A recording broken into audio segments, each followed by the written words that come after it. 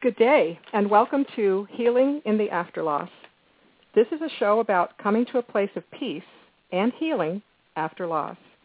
I am Deborah Brown, and it is my honor and privilege to be co-hosting the show with Benjamin Allen, my friend, a brilliant writer, a gifted speaker, and an amazing human being. Benjamin? Hi, how are you, Deborah? I'm good. I was thinking, am I here by myself? Yeah, yo. He's an amazing human being, but he's not with me. I was just wondering who you were talking about, that's all. I knew that was going to happen. Well, let's begin our journey together, because this is a journey when we put together a radio show and put ourselves on the line for 30 or 45 minutes every couple of weeks. Let's start out with what I call your 2-minute movie. And that way our listeners can get a feeling for who you are, who you've been, or who you want to be. So basically what I want you to do is in 2 minutes tell me all about yourself, starting as far back as you'd like to go all the way up to today. Ready? All right. Go. Well, I'm ready. I think I'll start with today and go backwards, because today I'm in a beautiful place of healing and a time of peace and a time of, still there's a lot of challenges because loss takes a lifetime to go through.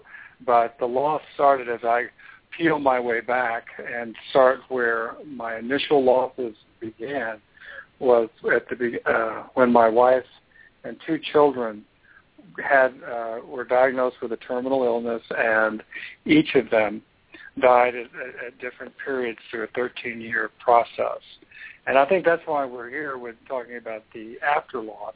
And so I'll start there, is that our first child was born and was infected with the HIV through a transfusion to his mother. So Lydia, my wife, and Matt, our first child, were infected. We didn't know. And then 2 years later, we had another child who was also infected with the HIV in utero with Lydia. And we got a call from the blood bank about 5 months after Brian, our youngest, was born, and got the diagnosis that all 3 of them were HIV positive, and I was negative. And we started our journey of loss, not just loss at the end of life, but loss in the midst of life. And that's where we unfolded this process of finding great love, great meaning, great nurturing, and great loss. Brian died in 1986 at 8.5 months old. He was the first to die. The second was Lydia in 1992. And Matt, our oldest child, died at the age of 13 in 1995. So that's really the story that for 2 minutes, that's all I can give. But that's the beginning point. And the beginning point is really this moment, this day, and the day that I have come to a place of peace with what I have and what I don't have. And how about you? You get 2 minutes too. So what is your 2 minutes? Well, I'm going to, first of all, I was processing what you were just saying, and I have to kind of get myself back together, because that's an amazing story, and I know your story, but it always affects me the same way. And I just, I'm so happy to be here with you so that we can talk about that and talk about your journey and mine, and hopefully help other people come to the same sense of peace and healing that you're feeling today. But as far as me, I was a proud Army brat. I was born in the Philippines. I lived in Sweden as a toddler. I was on to Iran for first grade. It was back in the days of, certainly different from the way it is now in Iran, no doubt. I had 7th, 8th, and 9th grade in Turkey. It was great being a military brat. I loved it. I have 2 brothers who did not love it as much, but that's the way it goes. I was the oldest, and I thought it was cool. I landed in Maryland for high school and a terrible marriage that lasted 10 years. I then married a Marine and continued my traveling around the country, and that marriage didn't pan out too well either. I don't know how to pick them, I guess. But I decided to go to college full-time during the last years of that marriage. And luckily for me, We happened to be stationed in Hawaii at the time, which is, of course, not a bad place to go to school. So I got my bachelor's degree in sociology when I was about 35. I divorced my Marine, and he's still my Marine in my mind. And I moved to California, where I met and fell in love with Pete and his daughter Carissa, who was at that time 12 years old. Carissa is now a happily married 30-something, actually almost 40-something, but we won't tell anybody. And we have 2 granddaughters, thanks to her and her husband Don. The girls are ages 5 and 8. We all live in Arizona now, which is great because they started out in California. We had the visiting was not as fun as it is now because it's just 45 minutes up the road. I will say that Pete and I have been doing radio together for the last 7 years. We're about to hit our 1,000th, I started to say 1,000th Boomer and the Babe show. And this show, the Healing in the AfterLoss show, is actually part of the Boomer and the Babe network of shows. And to wrap up my 2-minute movie, I will say that I am a publisher, an editor, a marketer, and my favorite thing, truly, is helping people get their books and their programs out to the people they serve. That's it. Very nice, very nice. And I must say that the way, for those out there, the way that Deborah and I met was through Rachel, my wife, and it was in the working on the editing and publishing of my book that Deborah and I got to know each other so well, and she, you got it. You got what I was trying to say, and you found the essence of that, and you've been so helpful in bringing that to life. So hopefully it will give life to others. And so that's how we first encountered each other, is through your expertise in your editing and your publishing and marketing.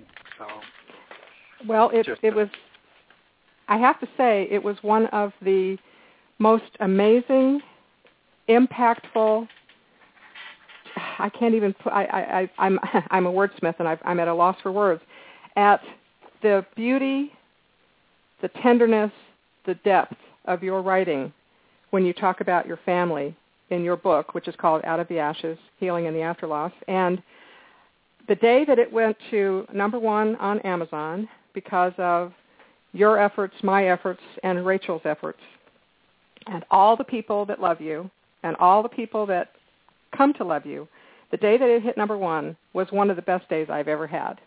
It was that good. So that's where I get my juice, is being with people who have a message and just being in the right place at the right time to say, you know what, I think we can really have an amazing dance together. And I think you feel the same way. Right. I do. I mean, I wrote the book because I felt like I'd come to a place where I had found great healing.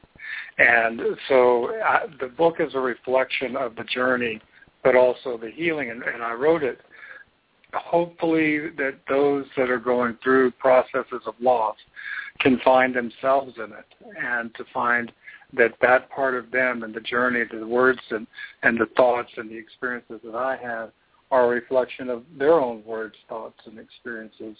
And it was something we could share together. I am definitely not a marketer. I'm definitely not that ilk. And, you know, each of us have our strengths, and I'm grateful for your strengths. I'm grateful for Rachel's strengths. Rachel has been such a integral part of my healing in so many different ways, but also in the manifestation of this book. She did the initial editing and cut out a lot of my darlings. and did quite well with that, and then you came in and refined it even more. But it does, I believe, have a message of hope, because I believe that in loss, as we travel through it, as we lean into it, then we come to a place that we find healing. And there's a real specific way I express healing. Healing is being able to be at peace with the loss. It's not being out of pain. It's not being out of, moving on or anything like that. It is moving into a place of peace with my experience of moving into a place of peace with forever being in loss and in missing them, but not being immobilized by that loss. Well, that is a distinction. Yeah, that is a distinction because so many people say, oh, well, it'll be so much better when you move on. Oh, it'll be so much better when you stop whatever. And, of course, I would never tell someone they are wrong to have whatever feelings they have. I mean, sometimes I might want to do that with Pete, but that's different. Yeah. But seriously, when somebody is expressing themselves, even though it seems counterintuitive sometimes to me, they have to have their feelings. But I like this much better. It's not about moving on, but moving in to a new place of peace. Or is it even right to say new place? Yeah, I think so. I think it's, when we talk about the reason it came up with the term AfterLoss is because the people that have died in my life, they, I believe, went to an afterlife. And I was left in this state of being that was no longer what I had, and it wasn't an afterlife, it was an AfterLoss. And it's a whole different terrain. It's a whole different state of being. And I have experienced in my own life that when someone dies, a part of me goes with them and a part of them stays with me. And grief is the reintegration of that new life.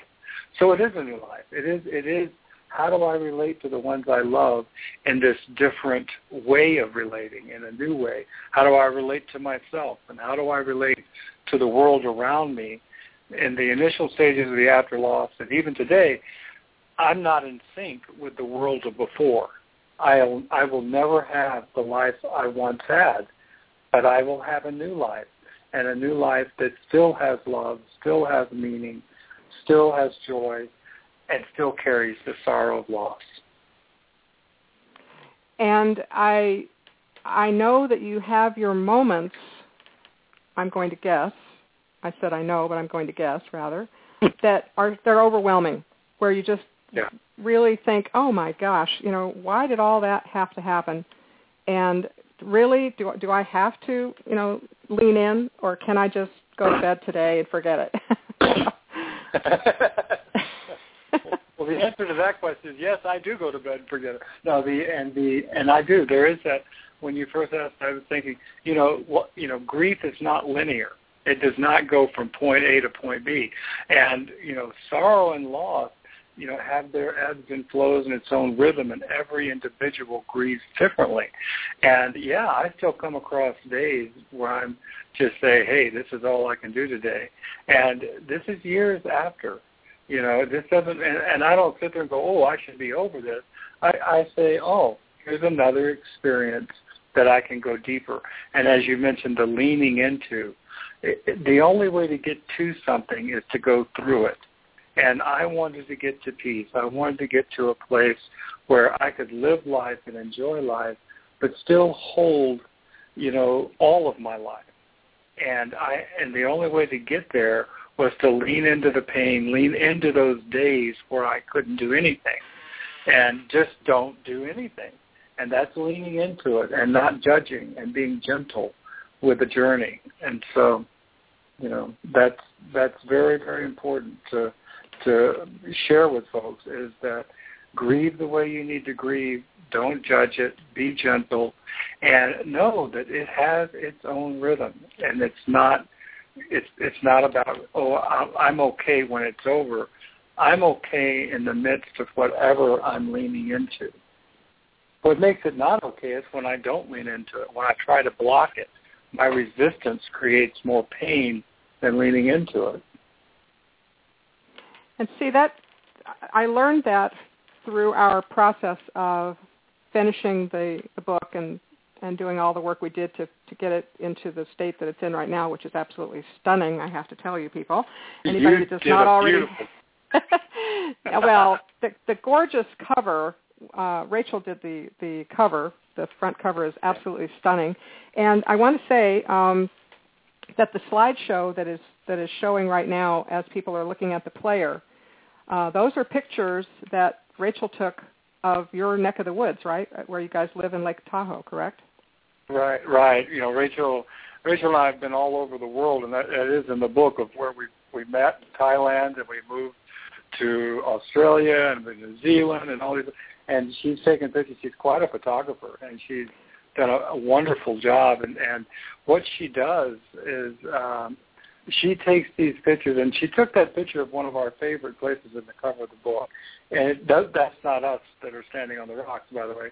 But we, and it was just in passing, and that's how she does it. She captures things in the moment. She doesn't try to create them, and that's a beautiful metaphor for life. And she has this wonderful eye and can pick these things out. And then what she's done also, not just with the cover of the book, but on the Facebook page, some of the things that I write, she puts some of the quotes out of that into the pictures of nature, and it is quite stunning what she's able to do and to convey through her art. Well, you answered me beautifully, because I wanted to actually let people know about the Facebook page for exactly what you're saying. I was actually going to say that slideshow is just a taste of what's happening on the Facebook page. So it's facebook.com/theafterloss. The AfterLoss. We actually got that changed also to Facebook was willing to let us change it to Grief and the Afterloss, because most people don't understand that term afterloss. And when somebody is just, searching out of their own hurt to find something around grief, now we have the word there to where they can find it through grief and healing in the afterloss. And so and it's quite a community. It's really been beautiful to see the responses and the pain that people share there, and the journeys that we are sharing together in the healing process. There are people that have come to that page that have just been days into their loss and months into their loss, and there are people that have been years into their loss, and there's a whole unfolding of that non-judgmental, loving presence there, that people have a safe place to be. I have noticed that it is what I would also call raw and tender at the same time. It's amazing, too, that you answer so many of the comments, and I don't know if you appreciate, the way I appreciate about you, how much of a teacher you really are. I know you were a minister at one time, weren't you? A Baptist minister? At one time, that was. At one time, 100 years ago, maybe. Yeah. But I don't know if you've ever been a teacher, but you teach people some of the things that are in the book. Are some of the most amazing lessons that I have ever learned. And I really do encourage people to get the book and then just find them for yourself, because everyone will find their own lessons and their own aha moments in the book. Because if you'll remember, there were places in the book where I would get kind of emotional when we were working in various chapters, because it would remind me of my mother, who passed away 2009, January 2009. So it's been a while, but I miss her every single day. And I thankfully have accommodated very nicely to that. I mean, I don't grieve. I don't know if that's good or bad. I don't grieve for her. I just miss her terribly. Does that make sense? Oh, perfect sense. I mean, and I think we also need to change what grieving is. Like if grieving is the reintegration of this beautiful person that was a part of our lives into our life, then that's an ongoing lifetime process. And what I hear you say about your mother and that missing her is that it's more than that. My experience, when I miss my son, I am also integrating deeper into our relationship. My sorrow and my sadness are like the rainbow of the covenant saying we are always together. And so I don't see the missing as being a negative thing, and I don't see my sorrow as being negative. I see it as a testament to the eternal love that we have. And so, the grieving, that's what grieving is for me. And so when you say, I don't grieve, well, no, you don't grieve as in the agony of loss. You grieve in the beauty of presence and the beauty of that ongoing love you have for your mother, and that's never ending. And people that think there's some kind of time limit on grief, some time of okay, you're over it now, get back into life. No, loss. What I describe it for me is I'm living in loss, because loss is always a part of me, but so is the connection. I'm living in connection as well. And so you're oh, go ahead. I was just going to say, it's exactly right. And the connection that I have with my mother, things will happen, and I will say to Pete, oh, my mother would have said blah, blah, blah. Oh, my mother would have said blah, blah, blah.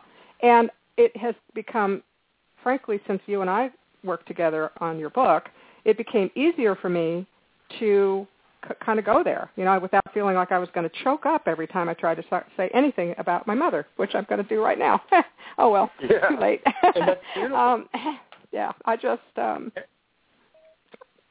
Deborah, that's beautiful, because what that is the emotions coming up, and that's the beauty of the connection that is always there.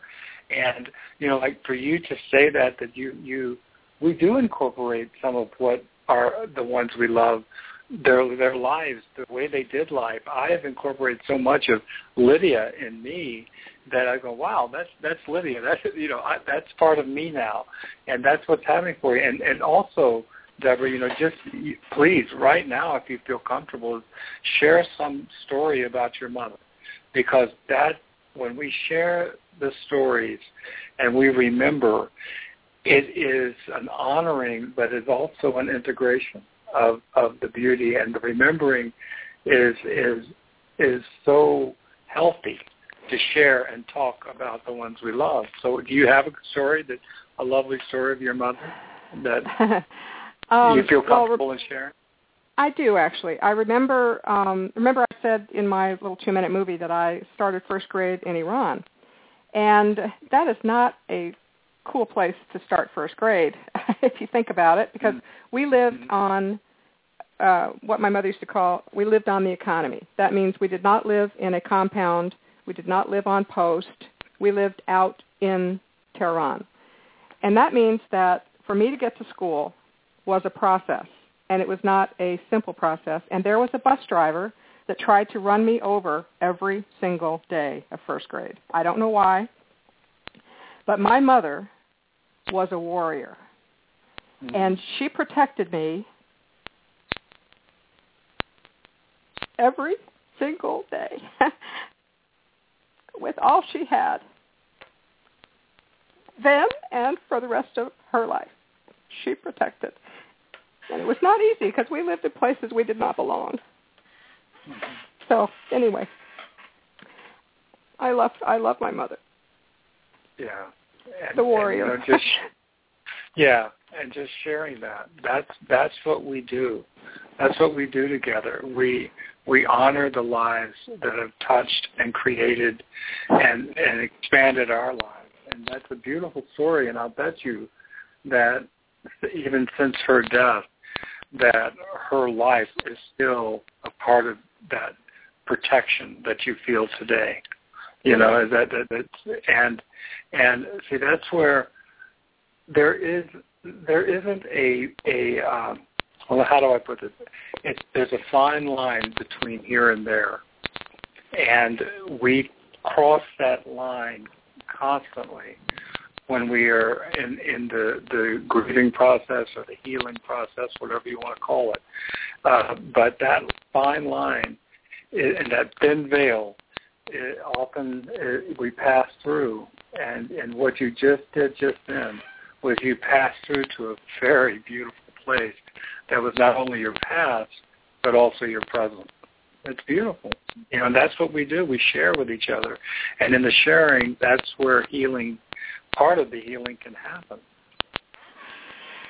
Well, thank you for letting me have that space, and for, that's what I know about you. That's who you are.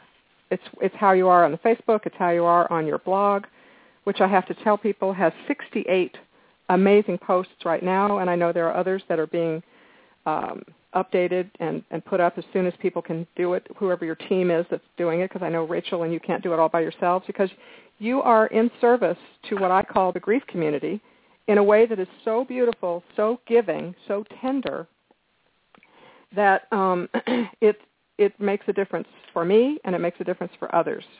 And your book is exactly the same thing. And I also want to tell you, and I hope this is okay, but I feel like I love Matt.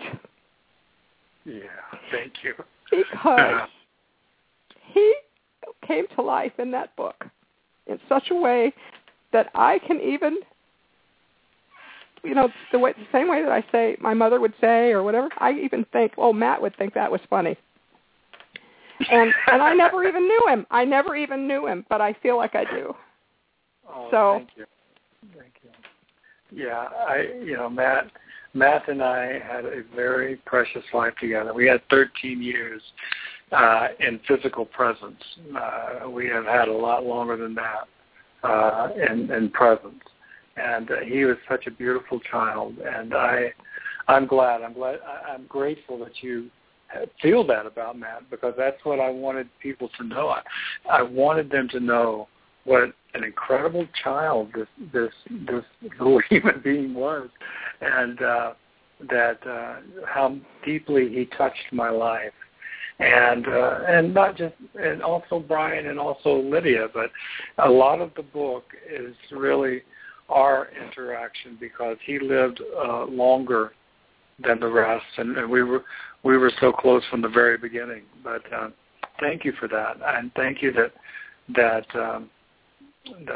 Matt. That's so important. That's why we share stories about the ones we've loved and lost. I want to say something about that in just a second. Love and loss.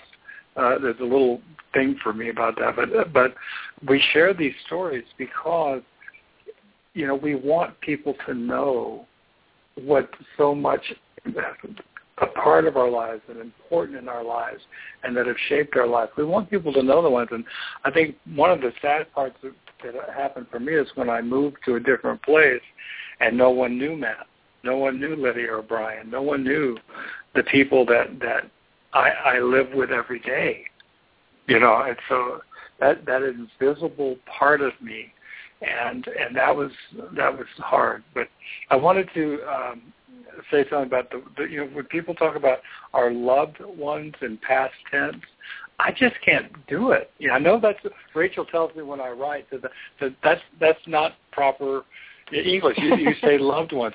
I don't care. I can't do it. It's because I can't live. I don't live, and I don't think in past tense.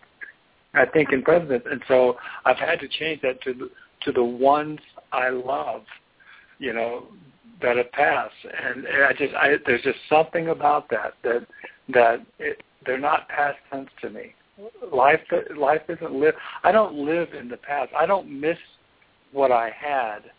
What I miss is what I don't have now. I miss the present. I miss what's missing in the present, not what was finished in the past.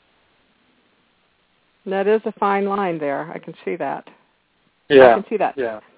I want to go back to what you were talking about a moment ago, and the word that you did not say that comes to mind for me is legacy. The legacy of Lydia, the legacy of Matt, the legacy of Brian, the legacy of my mother. I mean, there's a legacy that we can keep alive by telling the stories, by honoring the relationship that we continue to have, like you're saying. My mother and my father, who died much longer ago, he died in 88, which he was only 60 years old, which just is such a ripoff. which I'm sure you agree, since you lost very young people too.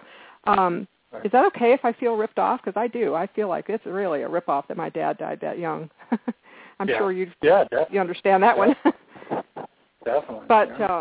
But legacy is I think for me the big thing is keeping that, not even just keeping it alive, but expressing it, giving it a container, a place. I think that's a beautiful way to put it. It is about expressing it and a container. You know, that the day before Matt died, I asked him, I said, when do you want to die? He was so fragile. He was so debilitated. I said, when do you want to die? And his response was, in a whisper, he couldn't even open his eyes. He said, I want to die when you die. And, that is what I carry, is that he's not going to die till I die. You know, and I know what he meant, and I also know what it means, and that's the legacy. Is that I want to be, as I have in the grieving process and the reintegration of life, and the part that I get to keep of him, I am his legacy. I am his reflection of the beauty that he gave me, and the true legacy is love. You know, and that's what we carry. And so he will die when I die. I have no doubt about that. I don't need to. Yeah. Wow, I just realized. I mean, I heard you say it the first time, and I thought I understood what you said, and then when I heard you say it the second time, I get it. He will die when you die is exactly right. That is amazing. Yeah, we will die together. But you know what? He really won't, because this book is going to be here, and seriously, he will not be dead after that, because it's just too beautiful, the way you've written it, the way you've explained what was going on at that time. You know, we're talking about the 1980s, right, when nobody knew what was going to be such a scourge and such a horrible accident, really. I mean, nobody did it on purpose that caused this to happen to your family. No, but it was, you know, you think about the transfusion of Lydia, of the platelets. The platelets were given to her as a precautionary measure at the birth of Matt. She didn't even need them in the final analysis, and you think about the senselessness of that, and I think about people on the Facebook page that come and their children have been murdered, or there's been a car accident, or there's been, all the different types of ways we die, and each one has its own seeds of senselessness, and each one makes us question. You know, how could this happen? Why did this happen? And I had to go through that journey, and I went through many years in the initial stages trying to figure out what the hell happened and what's going on, why did all this unfold. And, it's part of the journey. And you talk about feeling ripped off earlier. Yeah, we have to go through the anger. I had to lean into my anger. I had to lean into my fear. I had to lean into my anguish and the unbearableness of it all. I had to lean into it all, because that was the only way I could get through it. And people around us that don't feel comfortable with the anger or feel comfortable with being uncomfortable, then it's not a safe place. And so we find others who have gone through this and say it's safe. It's a safe place. You can express that here. And it doesn't mean we don't love any less. In fact, there's a phrase that someone said once that I really appreciate. He said, we can only be betrayed by the ones we love. And I extrapolate that out into life betrayed me, and I love life, and I love these people, and I have been betrayed. I have been ripped off, but I wouldn't hurt if I didn't love so deeply. So every time I hurt, I translate that for me into the reality that it's because I love, and I don't want to lose that love. And it's to lose that love. If it meant I wouldn't hurt anymore, if I never loved again, then I would not choose that path. Love and hurt are just intertwined in life, and that's just the healing is how we learn to live with them both, not how we learn to get over it. So does that make sense? It does, and I flippantly mentioned 2 terrible marriages, and there's a lot of underlying pain and disappointment and confusion and hurt and all that stuff, as you might imagine, that comes with 20 years of being married to the wrong people. And that feeling of wasted time, feeling like you could hit yourself over the head with a 2x4 because you didn't leave sooner. I mean, all kinds of stuff that comes up for me when I start thinking about it. But that is a loss of a whole different kind than what you're talking about with your family. And sometimes I don't want to lean into it. I just want to forget it, because it's just like, oh, my Lord. But it doesn't work that way. It does not work that way. And it is a different type of loss, but it is loss. And loss is loss. And I have lost jobs. I have lost relationships that didn't work out. I've lost dreams, losing dreams. Loss is loss, and we all live. We are all living in loss, and we're all living in that connection to that. But one thing that I'd like to share with you about that looking at the past and having that kind of remorse for, boy, I wish this was different. Is that I've looked pretty deeply into that in my own life, and that regretting the past is that I don't regret the past when I do not regret this moment. When I do not regret the present, I am not in regret of the past. All those things that I had to go through have brought me to this moment. And if I did not go through those things, would I be here? Would you be with Pete right now? Would you be in the human you are right now, the person that you are? Would you be this now? And are you at peace with who you are now is the question. And when I am at peace with who I am right now, I am at peace with what I went through to get here. And I can answer that question. I know you might have been asking rhetorically, but I can actually answer it. And yes, I am at peace with who I am now. And I don't dwell on the other 2 men that that were part of my life. Except every now and then, I will wonder where my Marine is, because I hope he's doing okay. And I'm sad because my first husband never made it to age 50. And when I found that out a few years ago, I was frankly devastated. I never really intended to run into him again because he lives in Maryland at the time, and I live in Arizona, California, whatever. But I did feel bad about it. So it's kind of interesting how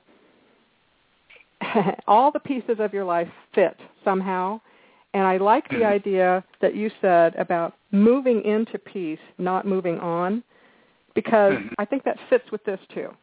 I can be at peace with my relationship with my first husband. I can hope he rests in peace, because then there's all that anger and frustration about 10 wasted years really doesn't come up.